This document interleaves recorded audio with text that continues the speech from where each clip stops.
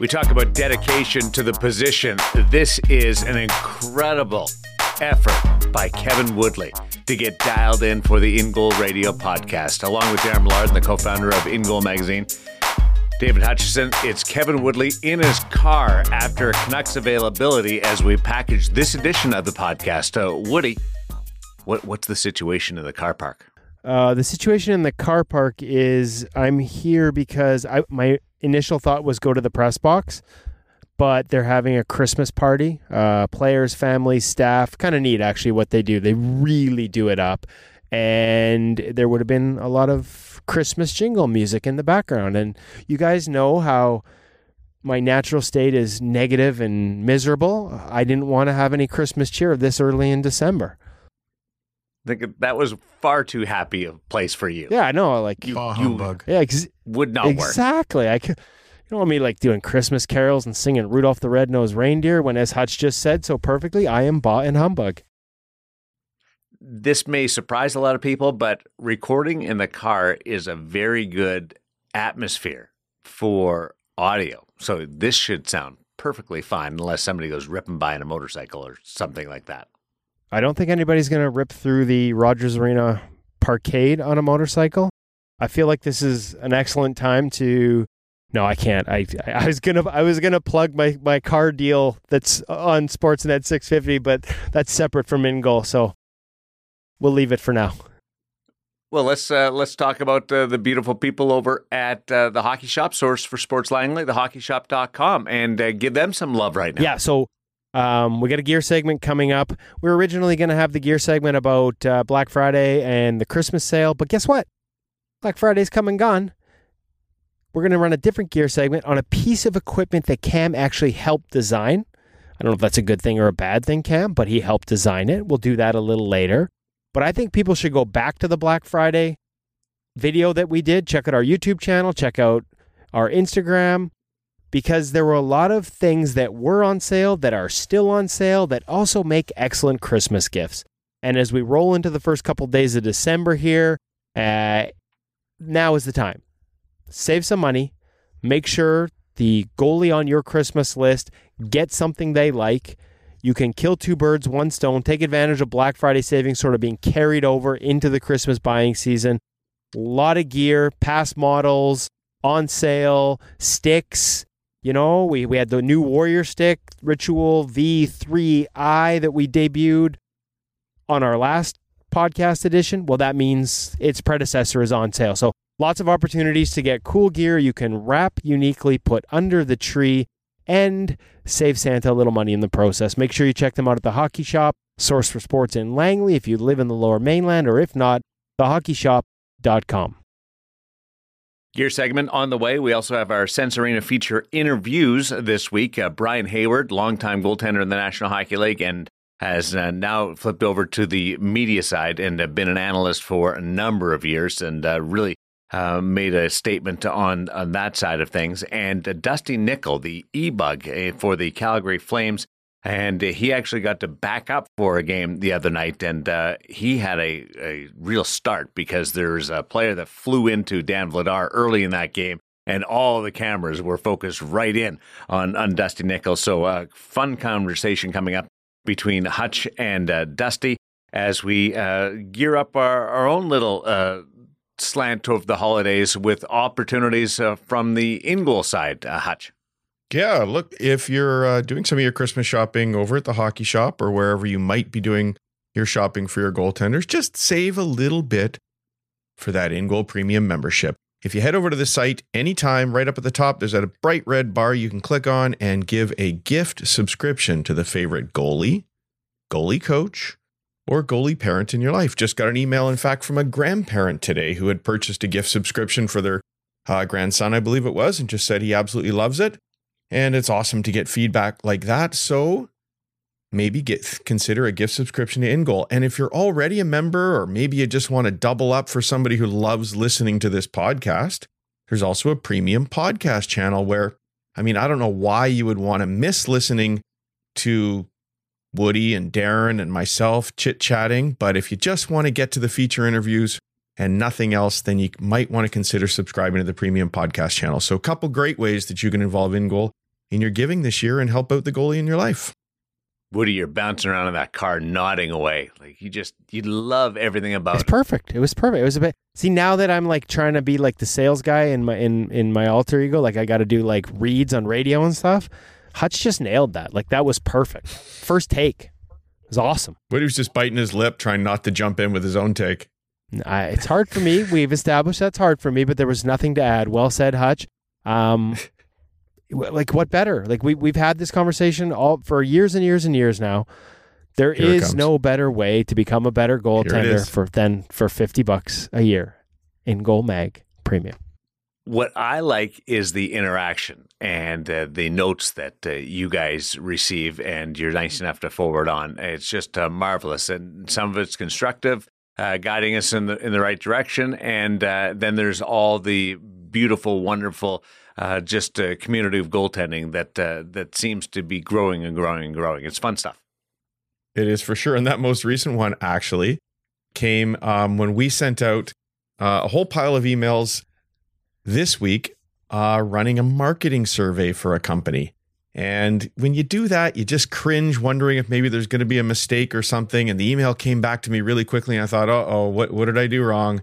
And in fact, it was that grandmother just praising In Goal and what a great gift it was. So that was really exciting to do that. Speaking of that marketing survey, Darren, we are doing this on behalf of one of the big companies who wants to learn more about what people are doing when they're out there looking for goaltending gear. And as a result, if anybody participates in this survey, they get a chance to win a custom set of pro gear. In fact, there's 2 sets being given away. So great opportunity. You just got to get in on that survey. So if you've received the email, make sure you do the survey. If you haven't received the email, head over to InGoal. The link is ingoalmag.com/signup. And you can just get your name into our email database that way. And either tomorrow, Monday, the 4th of December, and Tuesday, the 5th of December, there'll be 2 more emails headed out just to remind people to get that survey done and get their chance to win a custom set of pro gear. One of 2, as you said, custom sets of pro gear. Love it. People are just drooling right now, and I don't blame you at all for that. Let's get into the gear segment, brought to you by the Hockey Shop, source for sports Langley, thehockeyshop.com. And we're dealing with the inner glove, which I think is a preference, but once you try it, I really encourage people to give it a shot if you ever have the opportunity, because it does give you a real sense of protection, but also added just feel with your glove. Woody. Yeah, I mean, and this one's unique, so I don't want to give too much away, but I think it is twofold, right? Like we've had some other models where it's not just about the extra padding, and Lord knows there are times we could use some extra padding. Maybe you don't want to have a practice glove, or you don't have the wherewithal to have a separate practice glove with extra layers of padding. This one would probably come in handy. I actually picked one up for our good friend Corey Davidson from Polaris up in Kelowna. Shout out to Corey, who had the misfortune of catching a slap shot from a recently retired National Hockey Leaguer with a wicked clapper, not in the pocket, but off the thumb, and is now wearing a giant cast. So, Corey, we got you covered. When you get the cast off, we've got some extra padding to put inside the glove. And I should say he was actually wearing another ex-NHLer's glove. So it wasn't like he was wearing a glove that wasn't equipped to handle the hard heat. But if you don't catch it in the pocket, you're at risk. And that's what this is all about. It's called the Paddle Wedge Trinity. As we mentioned, our good friend Cam had a role in I don't know how much designing, but adding features to it. He was consulted in the process. And it really does add a layer of padding that can maybe be the difference between a bad bruise and potentially breakage. So let's just check in with Cam and get him to explain the rest of how the Paddle Wedge Trinity glove works.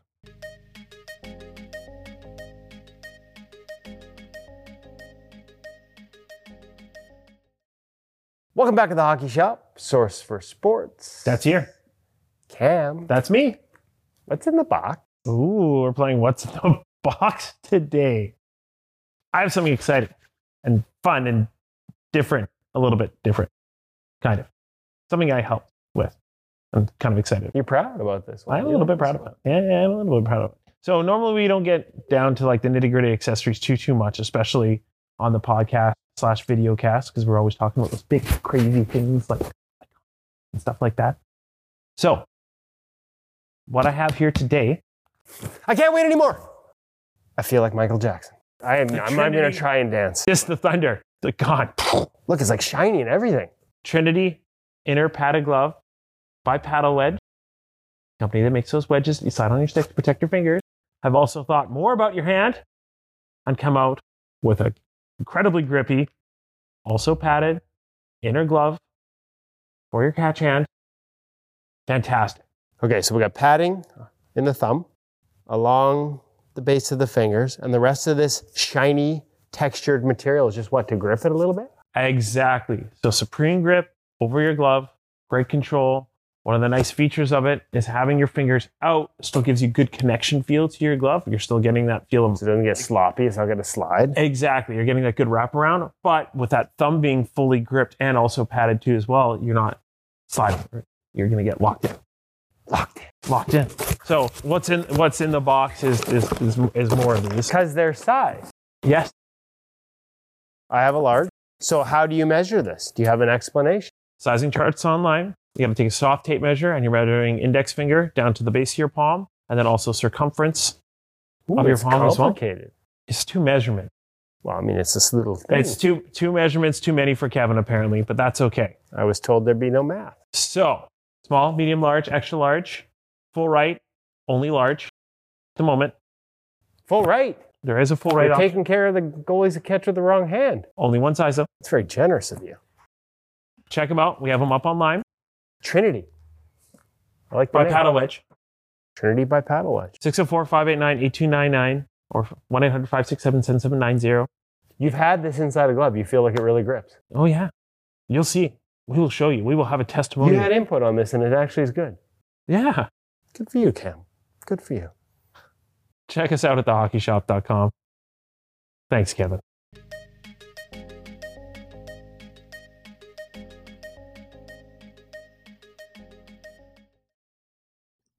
Consulting Cam, designer Cam.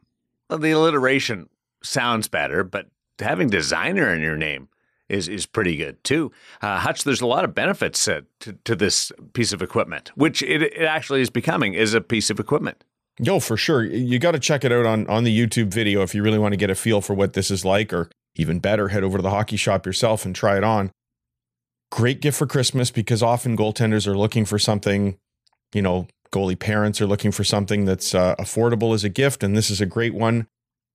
I also had an email fairly recently from a junior A parent saying, my kid's talking about getting a practice glove, finds that the shots are really hard at his level, and but I just don't know if I'm ready to make that jump and spend another $600-700 on a practice glove.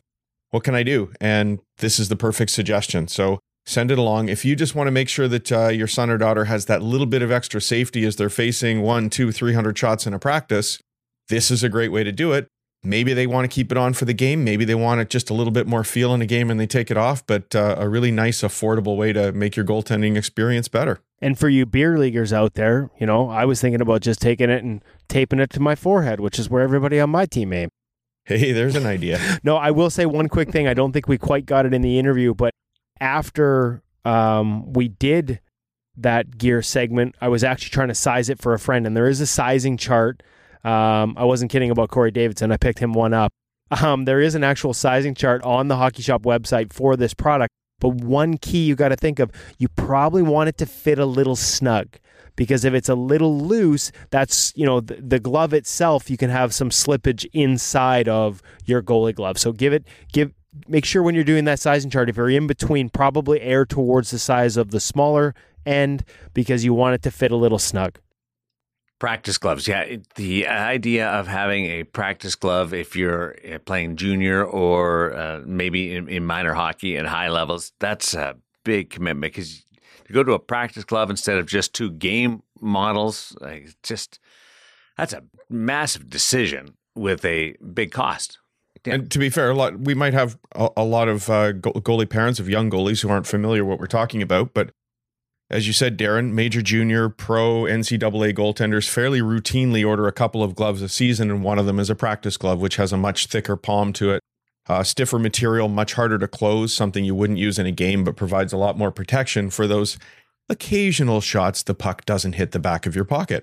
So it's a really nice thing at that level. But if you're a little bit younger, you're still facing stingers, aren't you? So this is a great way to deal with them. I think we got to ask Darren. Like, Darren, are you practice glove guy when you're out there with the big boys? No, I just have my regular glove, and I do feel stingers. So we need to get you one of these. I do. This would be outstanding in the idea of being able to just protect your palm a little bit. It's a great idea. I love the idea. I suck at surprises, but guess what you're getting for Christmas? I suck at surprises too, but I will gladly take anything that protects your hand, because it always feels like you get it in the first drill, and then you got to get through the rest of practice. Oh, and they get worse and worse and worse. Yeah. And then there's something that gets near that spot, and you start just couching it. It's Murphy's Law of goaltending. Like, there's a rule, right? And I feel like this is like, watch this, Darren. Pay attention, folks. This is Kevin trying a segue. If you just catch it in the pocket, it doesn't hurt your palm.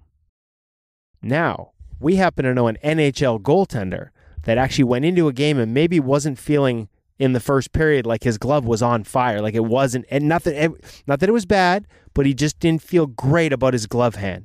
You know what he did in the intermission? He went into the locker room and used Sense Arena virtual reality, set it up in the locker room in the intermission of an NHL game, and had it fire pucks at his glove, went back out on the ice, Joey Decord did, and felt much better about his glove. So there's a segue into our feature interviews and to our sponsor, Hutch, Sense Arena. Some great opportunities from them heading into the holidays. Is there anything I need to add to that? That's a fantastic pitch for Sense Arena. The only thing I'll add is that it's now called NHL Sense Arena, and you can actually go into Joey Decord's locker room as you suit up and get ready to go out and experience that virtual experience as a goaltender. You can use the same puck cannon drill if you want and set it to go at whatever area of the net you want and just repeatedly take shots. If you want to do the Joey Decord thing, you can do the Joey Decord warm-up, because there's training programs in there, and that's one of them. There are several that you can follow to help you. They have diagnostics that can help figure out things you need to work on and can then tailor some of your training. There are just endless ways for you to become a better goaltender in NHL Sense Arena, and I'm pretty sure there's going to be a few Sense Arena sets appearing under trees this year. And if it's something you want to do, you should probably hop on it fairly quickly with shipping and so on. If you already have an Oculus headset, of course, not an issue. You can just download a trial right now, and you can subscribe anytime. But if you need to get the headset shipped, you're going to have to wait for that. That's the Meta headset. I'm sorry. Used to be Oculus, didn't it? And you can do that. And if you want to, you could use the code IGM50 and you'll save a little bit more money. In fact, exactly the amount you need to add an in-goal premium subscription to your Christmas giving this year. A little different than the times when Brian Hayward suited up in the National Hockey League, isn't it? Totally. And this is kind of sort of a fun interview because we get into sort of the evolution of the position and how it used to hurt, speaking of catching pucks in the pocket, how it used to hurt to take pucks off the body and how the change in equipment led to a change in the way goalies play. And who better to talk to about this than Brian Hayward, who, of course, was a member of the Montreal Canadiens when François Allaire and Patrick Roy both arrived and began, in essence, to change the game. Here is Brian Hayward, the In Goal Radio podcast, the feature interview presented by NHL Sense Arena.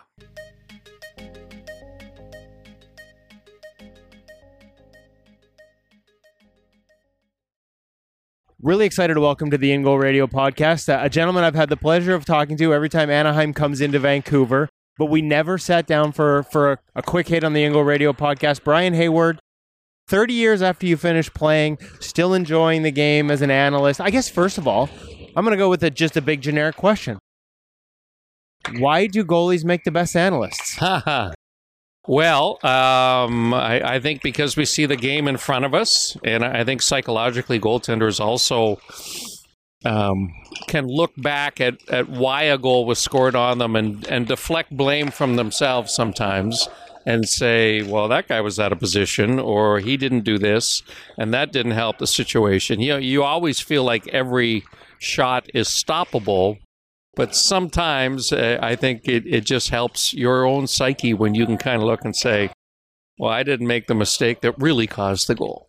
So you know how to find where the mistake was really made. We do. Now the question becomes, do you have to have, like, especially early in the career, did you have to walk a line a little bit? Because I think sometimes people just find it easy to blame the goaltender, and I find myself sometimes when I get asked to do radio work and stuff, certainly not in an analyst role, but more like 20 minutes here and there. Yeah, they always say I'm just there to be an apologist for the goaltenders.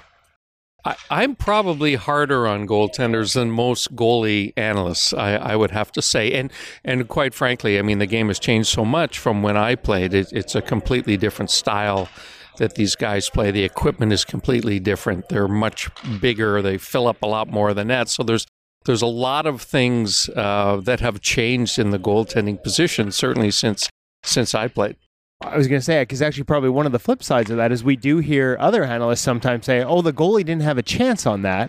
And I tend to look at it sometimes like, did he give himself a chance? So you probably have the ability to recognize when, hey, maybe the empty netter shouldn't have been an empty netter. Yeah, but you know what? There are so many more players now that can finish than there used to be, right? And the sticks are so much different now that the pucks are coming a little bit faster, I believe, and there are more players that shoot the puck more accurately and harder than there were, certainly when I played. So there are instances where the goaltender had no chance whatsoever. But I still believe that, the bottom line is you can play any situation differently and make a stop on a puck. It all depends on the read. Okay, so you talked about how much the game has evolved, how much the position has evolved, how much the equipment has evolved.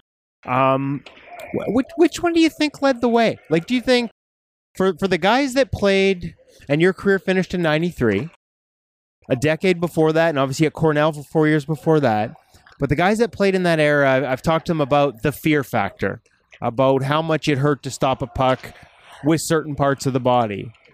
Do you think that when that disappeared, that's when we saw some of the styles change versus the style creating different equipment? Well, it made a lot of sense for me that the butterfly style evolved, I believe, like really truly evolved when the chest and arm protection got to the point where those parts of the body were more exposed. They were lower in the net. And so it made sense. It filled up more of the net when guys went down on their knees and more of their body was in the net and not above the crossbar. That makes sense, right? And that happens when chest and arm protection got to the point where guys weren't getting hurt all the time by high shots. So that was a contributing factor. But to me, the big thing, and I've talked to Kay Whitmore a number of times at the NHL about this, to me the biggest change is the height of the goal pads. New materials, lighter weight. But the height of the goal pad above the knee itself, you're now talking to an old goaltender that used to struggle with closing the 5-hole. And now, if all you have to do is fall down and you don't need to have your stick on the ice, and that closes the 5-hole, it also, as you know, closes other holes. So to me, that's just one of the huge changes in equipment that really revolutionized the position, where I'm told the goal pads are only supposed to be mid-thigh. As we all know, they're all to the hip height. And for people to understand that makes just an enormous difference in how you play the position, I think is important to understand. I remember Mitch Korn saying back in the day, in his scouting reports, he used to look for, the word he used was contortability.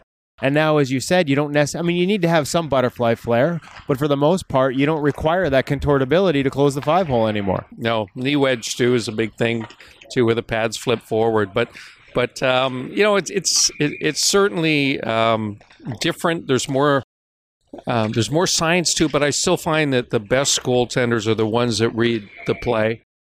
You don't always have to go down into a reverse V when the puck's below the dot.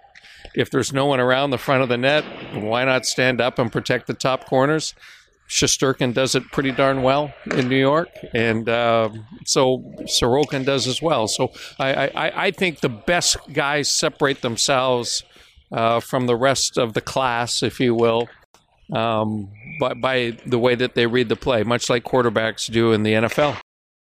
I wanted to talk a little bit about like that evolution, because you were with the Canadians when this sort of started, right? Like the idea of the butterfly and obviously Francois Allaire and Patrick Waugh. Being firsthand to sort of see this change, what was that like for you? Because you played a different style at the time. Yeah. Well, so what do you remember the process? Well, what I remember was, so the equipment hadn't changed yet, right? And that's important. So I actually have pictures of me going down into the butterfly where the side of my pad is facing forward. The outside side of my pad is facing forward, which isn't really effective, right? And Francois was really just evolving his methodology at the time. It worked obviously for Patrick because Patrick had great flexibility naturally in his hips. So he had a lot of coverage down low, and so they were really well suited for one another. I didn't have that, and as I mentioned, the pads hadn't changed to the fact where everyone had a good butterfly technique like they do now. And so for a guy with hips that weren't all that flexible, I was, committed to playing a stand-up style. It worked for me. That's what made me effective during that era. And so I wasn't going to change, too. I was a little bit older as well, so there was the old dog and new tricks. Sometimes I wish I'd listened a little bit more to Frank, but I always tell a funny story that the first time that Allaire came on the ice with the Canadians, we were playing the New York Islanders, and he had us doing goalie movement drills at the morning skate off to the side, and I looked over my shoulder, and Billy Smith and Kelly Rudy were busting a gut laughing so hard, right? Because you had never seen that before. And anyways, it's always kind of stuck with me that Frank was ahead of his time. He was also involved with the development of the equipment to really allow goaltenders to play the style that he envisioned being the best style.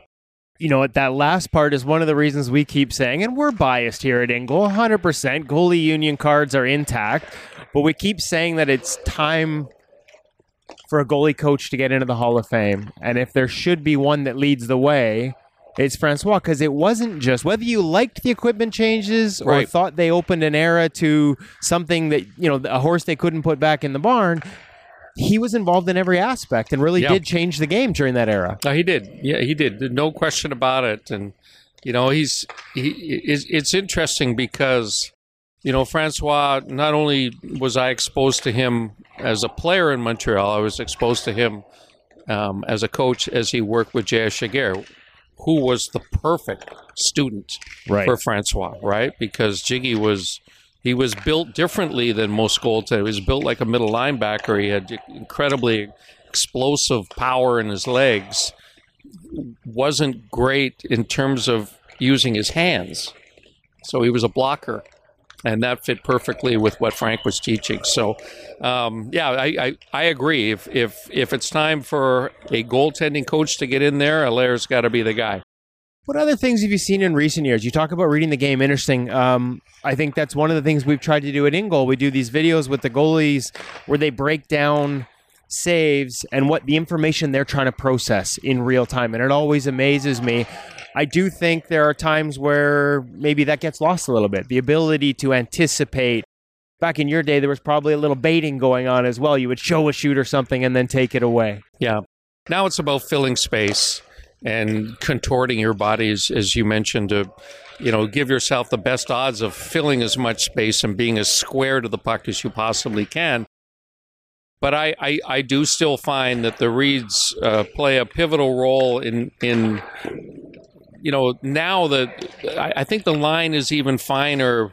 One save often makes the difference in the end result you get at the end of a game, right? So it's the one that through repetition or through just natural ability or through the reads that individual gets on any given night, they're the ones that become the great goaltenders of this modern era. Your era, the puck hurt. more. But I've had a few goalies, so can't make that comparison. But I've had a few goalies this year say, man, like I feel like the game's never been tougher for us. When you watch offenses and the dynamic nature of some of these young players, you have some here in Anaheim. Different. I would say the game it's different than it used to be. I kind of laugh when I hear young goaltenders say that because they don't know what it's like to get hurt repeatedly in practice and in games. I can't remember the last time I saw a goaltender leave a game because he was hurt by a shot. I honestly, it happens so rarely where it used to be very commonplace, and that has a huge effect in my mind. Are the players more skilled? No question. Are the shots coming harder? And are there more people that can shoot it accurately? No question. But is it harder? I have a tough time believing that. You probably got a few bruises that lasted for weeks and weeks and weeks that would argue different. I have another story, and that's a Jay Shiger story where Mike Greenlay, who was a ex-minor league goaltender, was an analyst in the NHL for many years, was working with us, and he was a radio analyst in Anaheim for many years. And Mike and I both would kid JS about the layers of equipment that he had on. And we used to crack up, and Jay, and especially his knee protection that he wore underneath his pants, it was huge. And I was bugging him one day and teasing him about it. And he said, if I don't have that, I could get a bruise. And we just cracked up and thought, oh, God forbid that you would get a bruise, JS. It really was a different time back then. Can you just to rewind it a little bit as we wrap up? How'd you fall in love with the position? How'd you get started?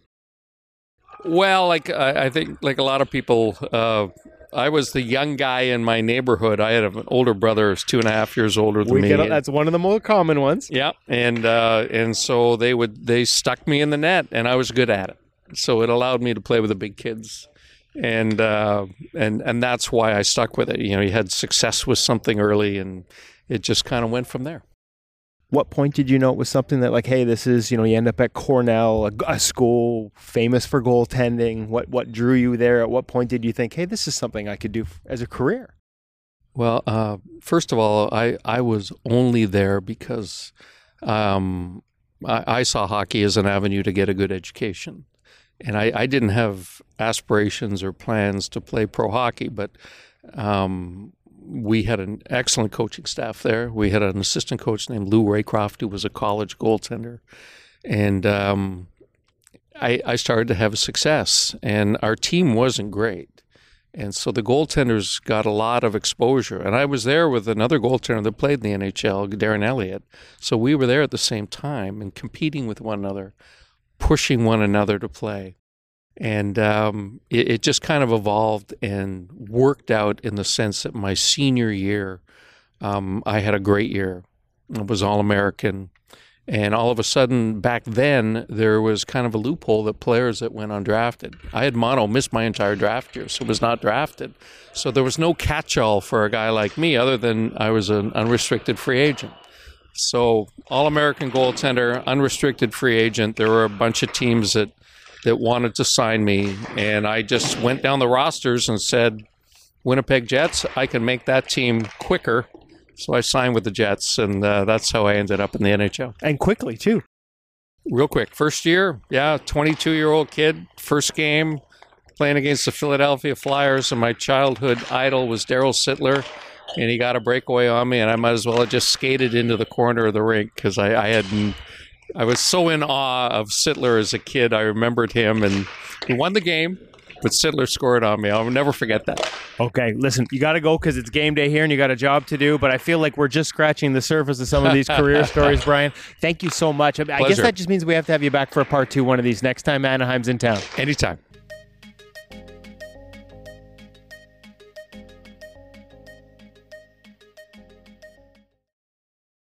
Brian Hayward, Anaheim Duck analyst. There's part of the population that will not even realize that he was a longtime goaltender. So I feel like we have to reinforce that side of it. Also, Cornell product. He was a goalie partner of my buddy, Darren Elliott. So I get to hear Brian Hayward stories all the time. I watched him in Winnipeg. Was the first time that I was aware of him, and he was a guy that stuck with it. Like he was a grinder in the National Hockey League. Had a good career, and it's funny he mentions his time with with Darren in Cornell, and opportunities that he chose school to get an education, as you heard him say, right? Like it wasn't about a path to the NHL, but opportunity arose, and as he said in the interview, he picked Winnipeg because that's where he knew he'd have a chance to play. And we talk a lot about goalies coming out of school and going straight to the NHL. Like his path was quick into the National Hockey League with Winnipeg. There's a lot of that focus right now around Devin Levi and the Buffalo Sabres. Brian Hayward's a guy who made that transition really quickly. A double feature interview episode this week as we welcome in Dusty Nickel from the Calgary Flames. Heard of him? Dusty Nickel, the e-bug for the Calgary Flames, who also got to back up for a game the other night for the Calgary Flames. Hutch, you were able to do this interview. Walk us through for those that weren't around the NHL that night for that developing story. Well, first, just want to mention that a good friend of In Goal Magazine, Pete Martin, who runs Pro Skate Goal in Calgary, knows just about every goaltender in Alberta and much wider than that as well. Sent me a text and just said, hey, Dusty Nickel, great story, was in the shop the other day chatting with us. Would you like to have him on the podcast? And of course, we were thrilled to have Dusty join us because there's a lot of beer league goalies that listen to this podcast. A lot of us talk about the e-bug experience. That's the emergency backup goalie, if you're not familiar with the term. A lot of us dream of having that opportunity to step into an NHL net, even if it's just for the warm-up of a game and watch from the best seats in the house. And Dusty had that experience recently with Calgary. He's been their e-bug for a long time. He's practiced with the team quite a bit. And like you guys, he is also a beer league goaltender. So Calgary had a situation where Jacob Markstrom became ill fairly late, too late to bring up a goaltender from the American Hockey League. And so Dusty got that text message saying it's happening tonight. Let's go. Didn't have a whole lot of time. Could barely let friends and family know, and he had to race to the rink. And I just thought it was fun to talk to him about this experience. And more importantly, he gave us an insight into that whole e-bug experience. What's it like to practice with the team? What's it like to be the e-bug? Exactly what's going on there.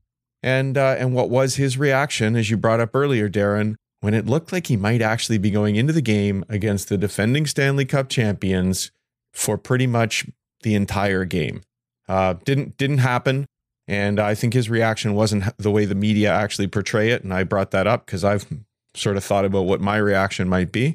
And anyway, just a fun little chat, and we'll let everybody hear it now. Hold on.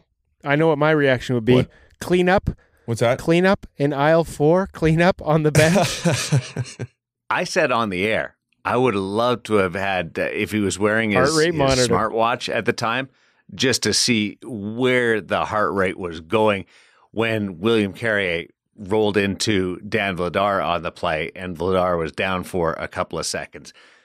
And our director, Joel Myers, on the Vegas broadcast was right on it. Like, he had the extreme close-up in on Dusty on the bench, and our announcers, Dave Gosher and Shane Natty, talking about what is going through that kid's mind. Well, now you can find out. It's Sense Arena VR, NHL Sense Arena VR, feature interview part 2. Dusty Nickel, from e-bug to backup and almost into the game. Living the Dream on In Goal Radio, the podcast.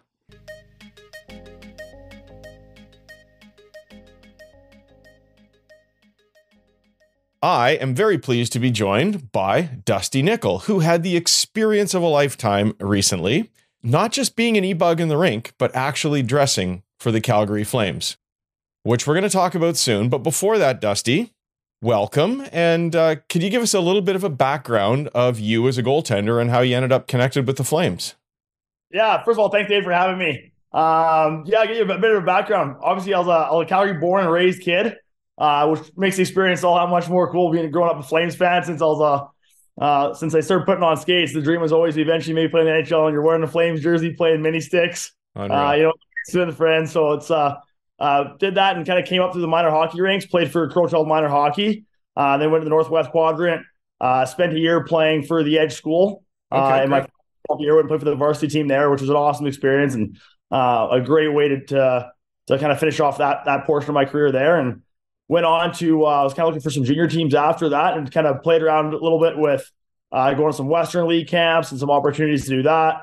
Ultimately, my goal was, after kind of touring a few colleges when we were at the Edge, was I wanted to go play college, go play Div 1 somewhere, or play a collegiate game, get an education.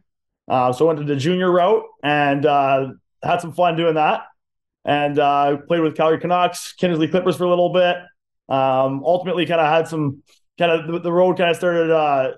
Had a few injuries, and I got sick one year, so I was kind of out for a year there to deal with that. And ultimately ended up going to Mount Royal college, Mount Royal University there, and played for the Cougars. And was there for 4 years, and unfortunately my second year in, blew out my knee, tore my ACL, MCL, meniscus, and that was a long road recovery, but stuck with it and stuck with the team, got an education, and from that it kind of spawned off into the Flame stuff, I guess, a few years later. Right on. So how long ago was that you finished college hockey? I would have finished in 2016. 2016. 2016, yes. So about 6-7 years ago. Yes, yes. What have you been doing in the meantime? A little bit of beer league, a little recreational stuff? After college, actually pretty well put the pads away for about 2 years almost, and was just kind of coaching, and went into the real world and started working. And but yeah, since then I've been, I play a little men's league hockey here in town and jump out with the guys. And I've been about in 2019. I started skating a little bit with the Flames guys, just kind of doing one-off skates with injured guys. When they need some rehab, they need a goalie out there. Well, how does that happen? You don't just show up at a rink and see a bunch of Flames, do you? No. I guess being a college guy, they just kind of called around and knew, either us or UFC Dinos.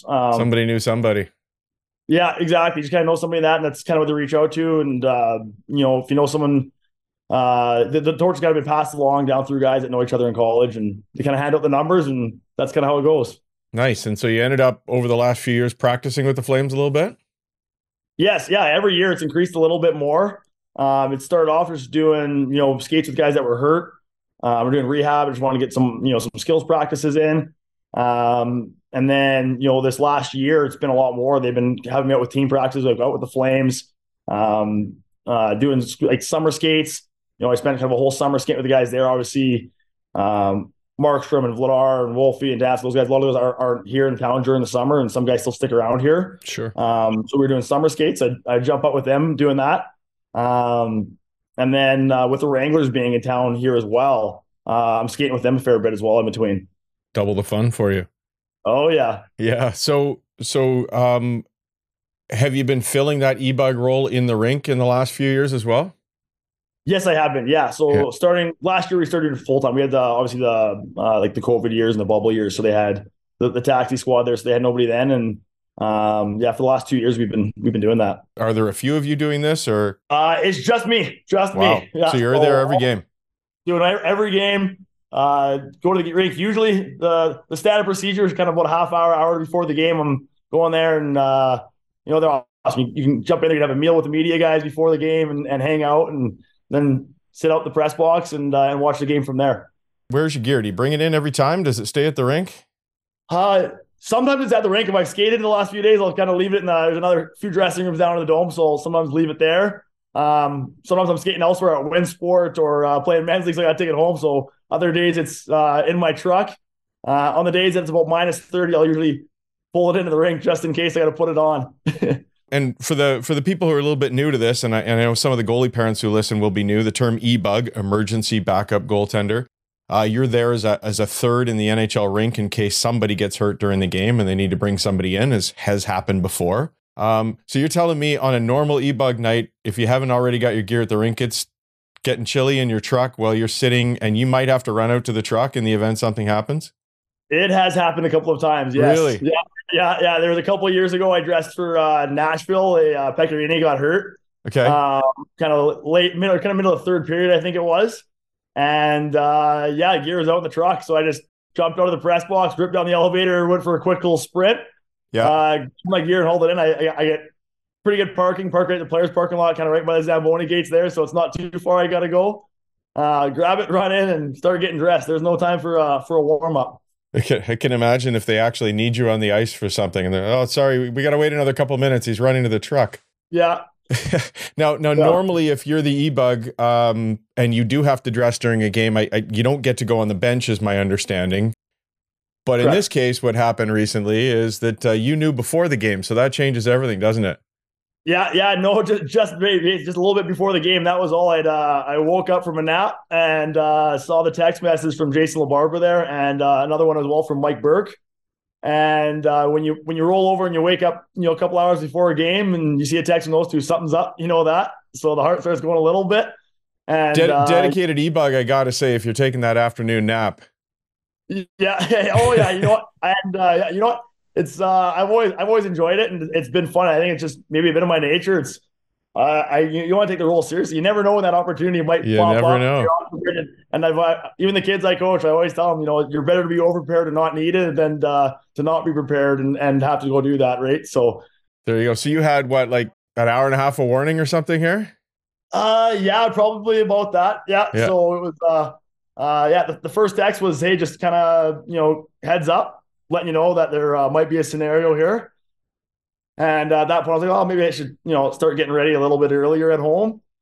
And about 20 minutes later, the next text from Jason was, it's happening. Nice. And that was it. I was like, I was waiting for I'm just kidding. And that never came. And then there was a phone call. He was like, yeah, we it's happening. Like, you're dressing tonight. Heart's got to be fluttering. It did a little bit of breathing to kind of calm myself. I was like, okay, I'm like, got to get myself in order here and get myself ready, make sure I'm not forgetting anything out the door, because that'd be a bad scenario otherwise. How many text messages did you have time to send to warn people this was happening? Not very many. I had been texting my dad in the group chat with the other goalie coaches, our group there, and just kind of cruising about some other stuff, and kind of just cut those conversations out. I said, yeah, I got to go. I think I'm dressing tonight, and pretty well turned the phone off after that. Is it different than the other times when you're dressing? Yeah, for sure. And you know what, kind of going through those other times as well, in some ways, someone kind of prepare you for it. You kind of know what you're going into a little bit. You get a little bit more notice here. When you're kind of told, yeah, you got to go grab your gear, put cold gear on, and you got to be ready in 20 minutes. Especially for someone who likes to get a warm up in and get the body feeling good usually before you go do that when you want to play at that level with the guys. For sure. It was nice having a little bit more warning, and I know they were kind of joking. It's a pretty quick turnaround, and I guess when you're used to showing up to the rink for men's league about 40 minutes before and doing it all as an hour and a half was plenty of time for me. Yeah, right on. Are you in the main room with the guys, or do they stick you in a different dressing room? Yeah, they threw me right in the main room with the guys there, so I got a stall in there. I sat beside Dubé, which is awesome. We've known each other for a few years, kind of outside the rinks as well. So it's nice to have a face around that and have some fun with there. And obviously skating with the guys multiple times. It wasn't like you're walking in a room and seeing a bunch of guys you didn't know. Right. I still got a pretty good chuckle when I walked in the room, and we're all smiles and having some fun with it. So what percentage of it is them being nice to you, and what percentage is it that they already know you, so there's maybe a little chirping going on? It was pretty good. The guys were having a good crack about it. I think somebody threw my name up on the board for $100 without me knowing. So I don't know what the payout is on that yet. I'm going to follow up on that one. So it was a lot of fun. But, some guys, once I got there, they're already kind of going through their pregame. And kind of pregame routines, and I kind of got in there and just threw my gear in the stall, and they had video session coming pretty soon, so I kind of grabbed my undergear, and I didn't want to be in their way doing that, and ripped over to a side room and kind of threw my undergear on and floated around for a little bit, and kind of after the game, I couldn't remember where I put anything afterwards. It's such a rush. Really? I couldn't remember what room all my clothes were in, my phone or nothing. So not enough time for sewer ball with the boys before the game. No, we got a little bit of sewer ball in too. Yeah, we got a little sewer ball and a dynamic warm up in, and but it was we got there and I had a pair of blue pants still from Mount Royal Cougars days, and the guy looked like, yeah, you can't be going out there in blue pants. We got to get you something else. So they went and grabbed the trailer. Like, can we get Dusty some real pants? And so I went out and came back, and they brand new pair of pants. I had to borrow they're actually Wolfie's pants that were still in the dome. They were brand new ones that he hadn't worn yet. Oh, geez. Worked out well that we were both the same size, at least. And they're a little stiff. And obviously, whirlwind of it all. Then on top of it, they're saying, hey, throw on some new gear. You're scrambling. Now, what about Like, what about the pads and gloves and everything? Because the NHL normally approves those. The little bit of leeway for the e-bugs. I think they do, yeah. So, so all that was obviously mine there, but I don't think we have time to deal with that part of it. Okay, so you get out there for the warm-up. Probably the biggest crowd you've ever played in front of. What was the biggest crowd you had played out in front of when you were in the AJ or the SJ or whatever? It probably would have been around that 3,000 somewhere mark, probably somewhere in there, and some of the junior rinks. We've had the college games at the Dome there too. Where there've been some pretty big crowds, but nice. Definitely a little more intense when you got the buzz all around it. A little brighter, a little louder. Yeah, I think that was kind of the first moment. Once I got to the rink and you do your off-ice work, you get moving. I was more excited. I wasn't even really nervous, just excited to go do it. It's just kind of having some fun with it. Yeah. And got the warm-up in the dressing with the boys, and the tunes pumping, having a good time. And then that first moment when you kind of walk out the tunnel and warm up, and I've walked through that tunnel multiple times in practices and other events and whatever else not, and it's a little different when the lights are down and the tunes are blasting. You come out and the crowd's there. When you walk out, you kind of pinch yourself a little bit, and everything gets a little bit blurrier. That's for sure. Yeah, no, I'm sure it does. And then how about the warm-ups? Like, what's that like? You just trying to stay out of the way, or do you feel comfortable out there and just doing your thing? What's happening? Yeah, I mean, those guys, it's every NHL team, they have their warm-up routine, and it's like clockwork, right? Guys know where they go, and I'm kind of like a bent piece out of shape out there, not quite sure where to be. And there's no playbook. No one really kind of told me anything, what was going on. It was just all so fast. And yeah, the goal was just kind of stay out of everybody's way. I've watched warm-ups from above, so I kind of knew what was going on. But it's been a while since I've been in a warm-up where, you actually got 20 bodies on the ice flying around, pucks ripping. So wasn't quite sure where to be. And there was one instance where I knew Vladdy was probably going to go for kind of be ending his run in the net there for a warm-up. And I tried to peel off down the wall, and Backlund came ripping up the other wall with his head down there. And we had a little bit of a collision. Oops. I was like, oh, that's happened. So we got a good chuckle out of it afterwards. And I like to say, maybe I was just trying to get him ready for the game and get his head up. Right on. Any time to toss a family member a puck or something? No, I didn't know. I had that warm up. It seemed like it went by in a blink of an eye. It happened pretty quick. Yeah, went out there and started taking some reps. And I think at some point took a puck off the knob of my stick, and it must have broke my stick. And I didn't realize that we played the last puck out, and then I would have skated away. And I was like, I got a few minutes on the clock. I'll play some pass and rip some pucks out here and kind of just soak in every minute of this that I could. And went to kind of grab the top of my stick, and I dropped my stick, and I was kind of a little embarrassed at first. I was like, oh, I'm dropping my stick and warm up here. Like, this is bad. And I looked down, I couldn't find the other half of it. So I just kind of picked it up and shrugged. I was like, okay, well, I guess we're warm up's over. And I just took off and went down the tunnel. Oh, that's funny. I hope the team helps you out with a stick or two. Yeah, I got it installed. They found me some sticks from the back, and I quickly taped those up, make sure I had them ready for the game. Right on. So the game itself, I'm just going to read you something from the Calgary Sun.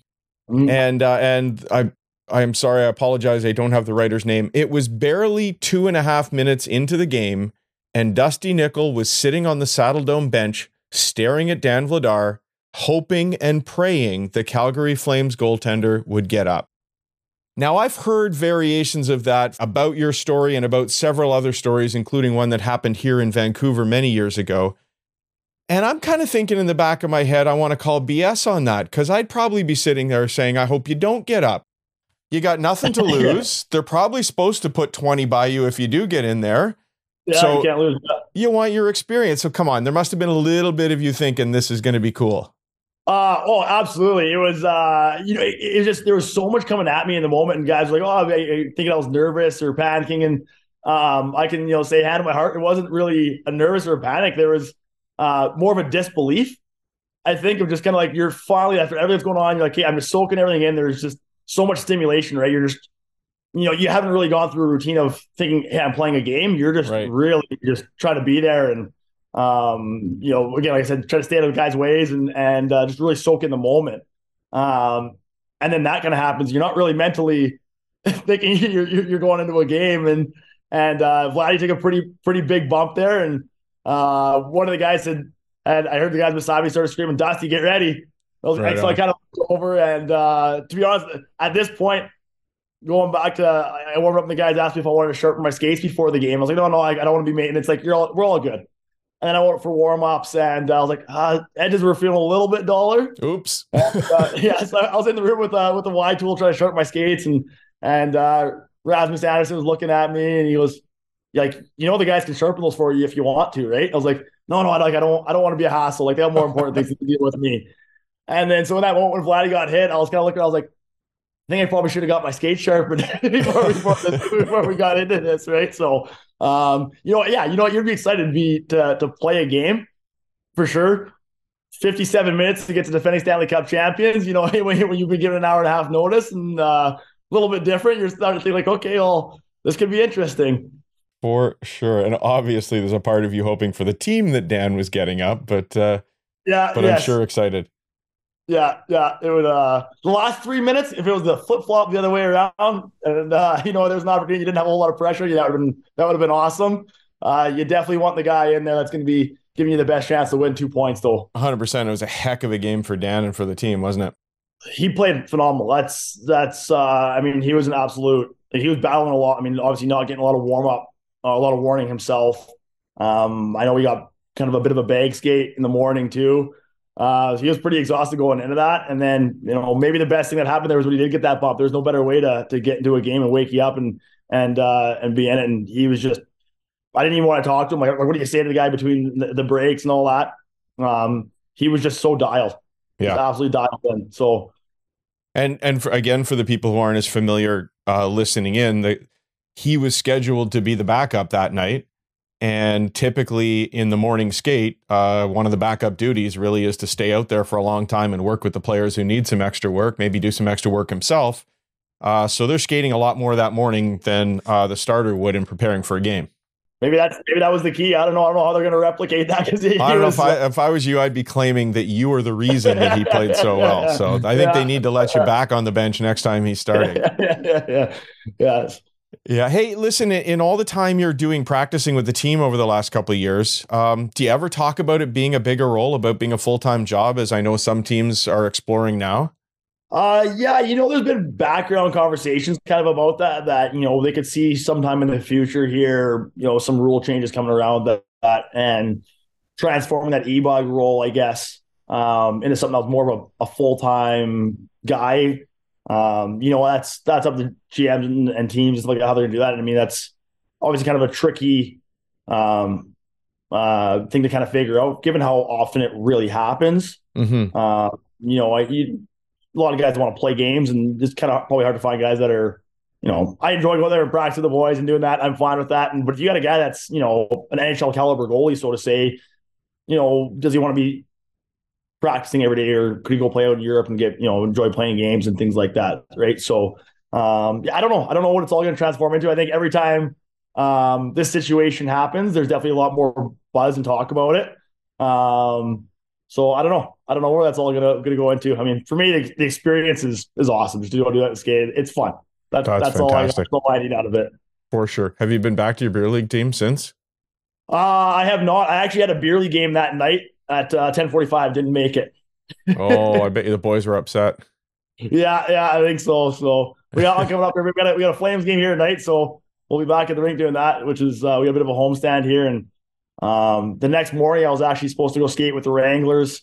We had a development day with them, and then it ended up getting canceled. Guys needed a bit of a break, but that was kind of where I was kind of hoping to go do that, because that's where you want to be as a goalie. Crease is home, right? And that was with all the buzz that was going around. It was. I was like, I just kind of want to go back. I want to do it again. I want to be on the ice right now. Oh yeah, I'd love to know what the guys in your next beer league game are saying to you. So yeah, there might be some pressure on me now. I think I got to really perform. Yeah, come on, show boy, let's go. yeah. And then when you are going to have to dress for a game, you have to sign an amateur tryout contract. Mm-hmm. What's that little experience like? Are they just sort of rustle you off into the trainer's room and sign here, or? Yeah, it basically gets rushed just kind of in the stall. The guy just bring it in there. There's a little piece of paper, sign it, and that's kind of it. Don't even look at it. There's definitely no negotiating. So no negotiating. So you don't get NHL money for doing this as an amateur tryout. Do you get to walk away with anything? Did you get one of the sticks? Did you get your jersey? They kept the jersey because it got thrown in the wash right after the game anyway. So that's I assume I would hope so. It'd be kind of a cool cool keepsake to keep that. Obviously, the sticks, I broke mine, so I had to take those ones if I was going to go play anywhere else again. So I had to take the sticks and got a sweater, the hat, and they were kind enough to give me the official roster sheet that was submitted. So awesome. They still have it in their possession now. I think they're going to kind of frame it up and kind of make it look all nice. So right on. Maybe they need to keep the jersey just in case for another time this year. Maybe just in case, yeah. Was there one or two things that surprised you about the experience? And I know you've been around this before and you've seen it, but was there anything unexpected about the whole thing in a good way that maybe you didn't think was going to happen? You know what? It was just such a whirlwind. The whole thing was just such a, the whole event was a surprise for sure. Yeah. And just to soak it all in. You know what? To write the script the way that it was could have been better. The suspense of it all, the Fenley Stanley Cup champions coming in, Vladdy getting run over a few times, kind of having that maybe we're going this way. Great goaltending duel. You got, it's a cool storyline, I think, with 3 Calgary-born goalies. It's surprising that, neither of us, I've never crossed paths with them before until that point. So kind of interesting there. And then obviously overtime, late win, get out, jump out the celly like that. I don't think you could have written a cooler script for it all. Pretty awesome. Did you get to go out with the boys and have a little celebration afterwards? It was a Monday night. We all thought we were skating in the morning. So no. I can admit I didn't get much sleep that night. That's for sure. So I bet you didn't. Pretty amped up, and but no, nothing crazy after the game. Just hung out with the boys in the lounge there afterwards, and had a little dinner in the dressing room, and enjoyed it all. Fantastic. So when you're not being an emergency backup in the National Hockey League or a practice goaltender, you do some goalie coaching. Can you tell us about that? Yeah, so I've been goalie coaching since I was kind of like 15 years old. I started coaching. My goalie coach since I was about 9 years old. You guys know him, was Eli Wilson growing up. So Eli was my goalie coach for multiple years, for a long time, and works with my son every year. Yeah, there you go. So we've chatted every now and then still, and so used to work with him when I was really, really young, and now we're goalie coach at a company here in Calgary called Apex Goaltending. So there's 3 of us: myself, Mike Berggren, who's the goalie coach here for the Calgary Canucks, the junior A team here, and he's got a background coaching in the Western League and been around for a while. And then our partners, Theo Zubot, who's the Calgary Hitmen goalie coach. Okay. So the 3 of us run our programs here and work with the associations and young kids, everywhere from beginners to the junior kids, the beer leaguers, and the pros, and some of the national program goalies as well. So we got a wide range, and it's fun getting out to do that. And I've run into some of the few kids at Pro Skate there. I've jumped into the CP yesterday, and there's a few of the kids there that I've coached before, and it was cool to see them all. Fantastic. Well, if anybody in Calgary wants to find out more about the e-bug experience and wants to learn from a great goalie coach, check out Apex Goaltending then. Thank you, Dusty, so much for sharing a little bit of your time, for sharing your story. Congratulations. And I do hope you get to repeat the experience. I think that would be awesome. Thanks, Dave. Appreciate it.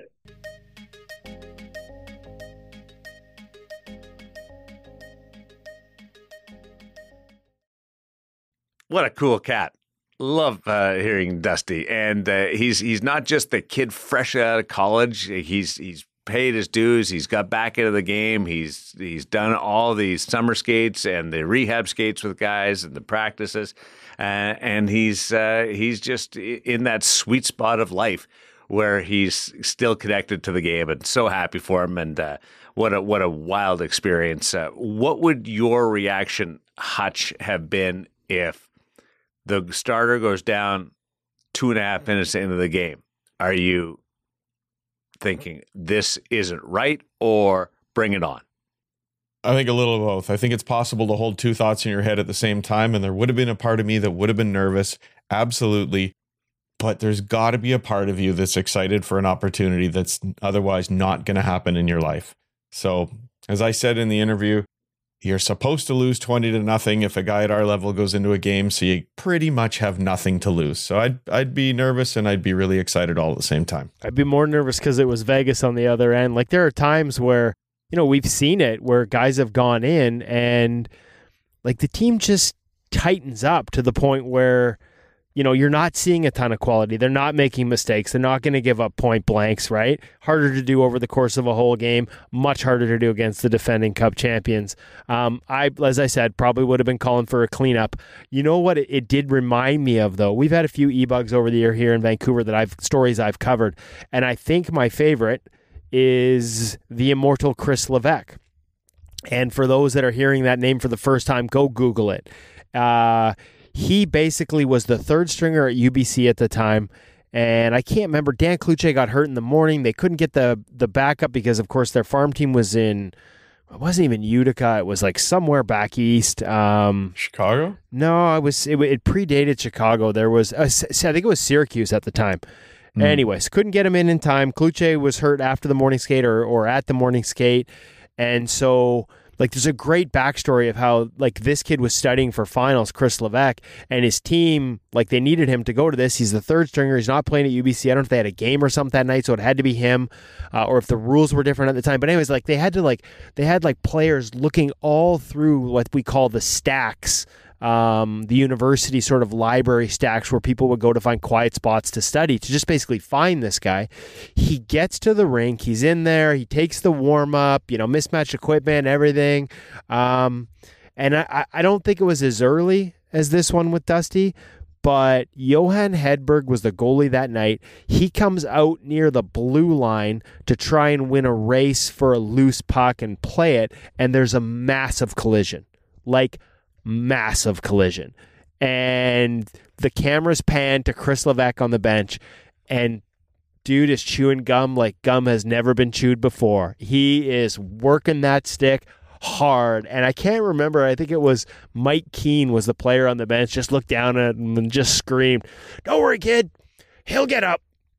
Well, he did get up after a bunch of nervous moments. And so most people think that's where the story ends.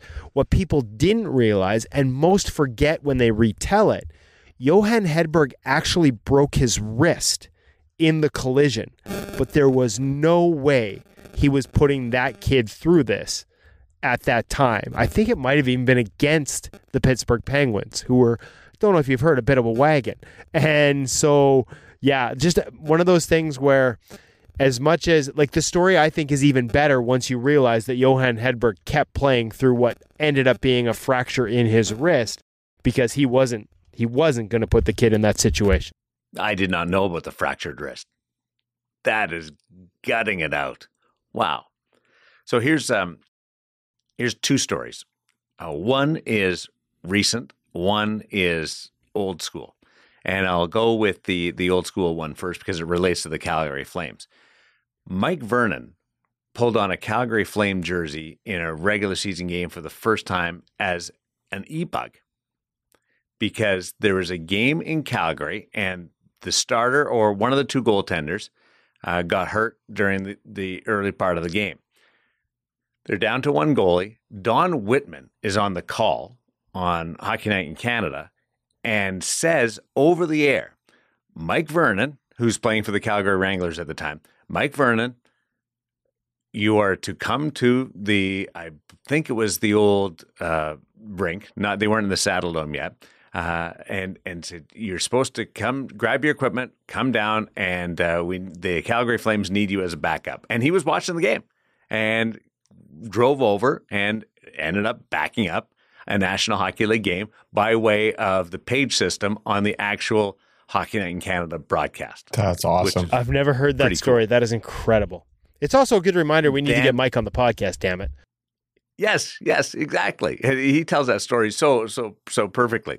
And the other one is the Washington Capitals were in Vegas the other night, and they went through a warm-up with one goalie because Charlie Lindgren, I believe both goalies were under the weather, but Charlie Lindgren was really not feeling well. He was back at the hotel. And Darcy Kemper was the only goalie in warm-up because Hunter Shepard was recalled from the American Hockey League and did not get to the rink in time.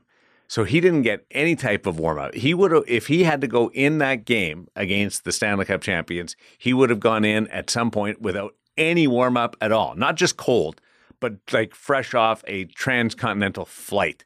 And I was watching the warm-up as we were doing our show and thinking, I can't remember the last time I watched somebody go through a warm-up with just one goalie. Sounds like Hunter Shepard needs Sensorina in the dressing room just in case.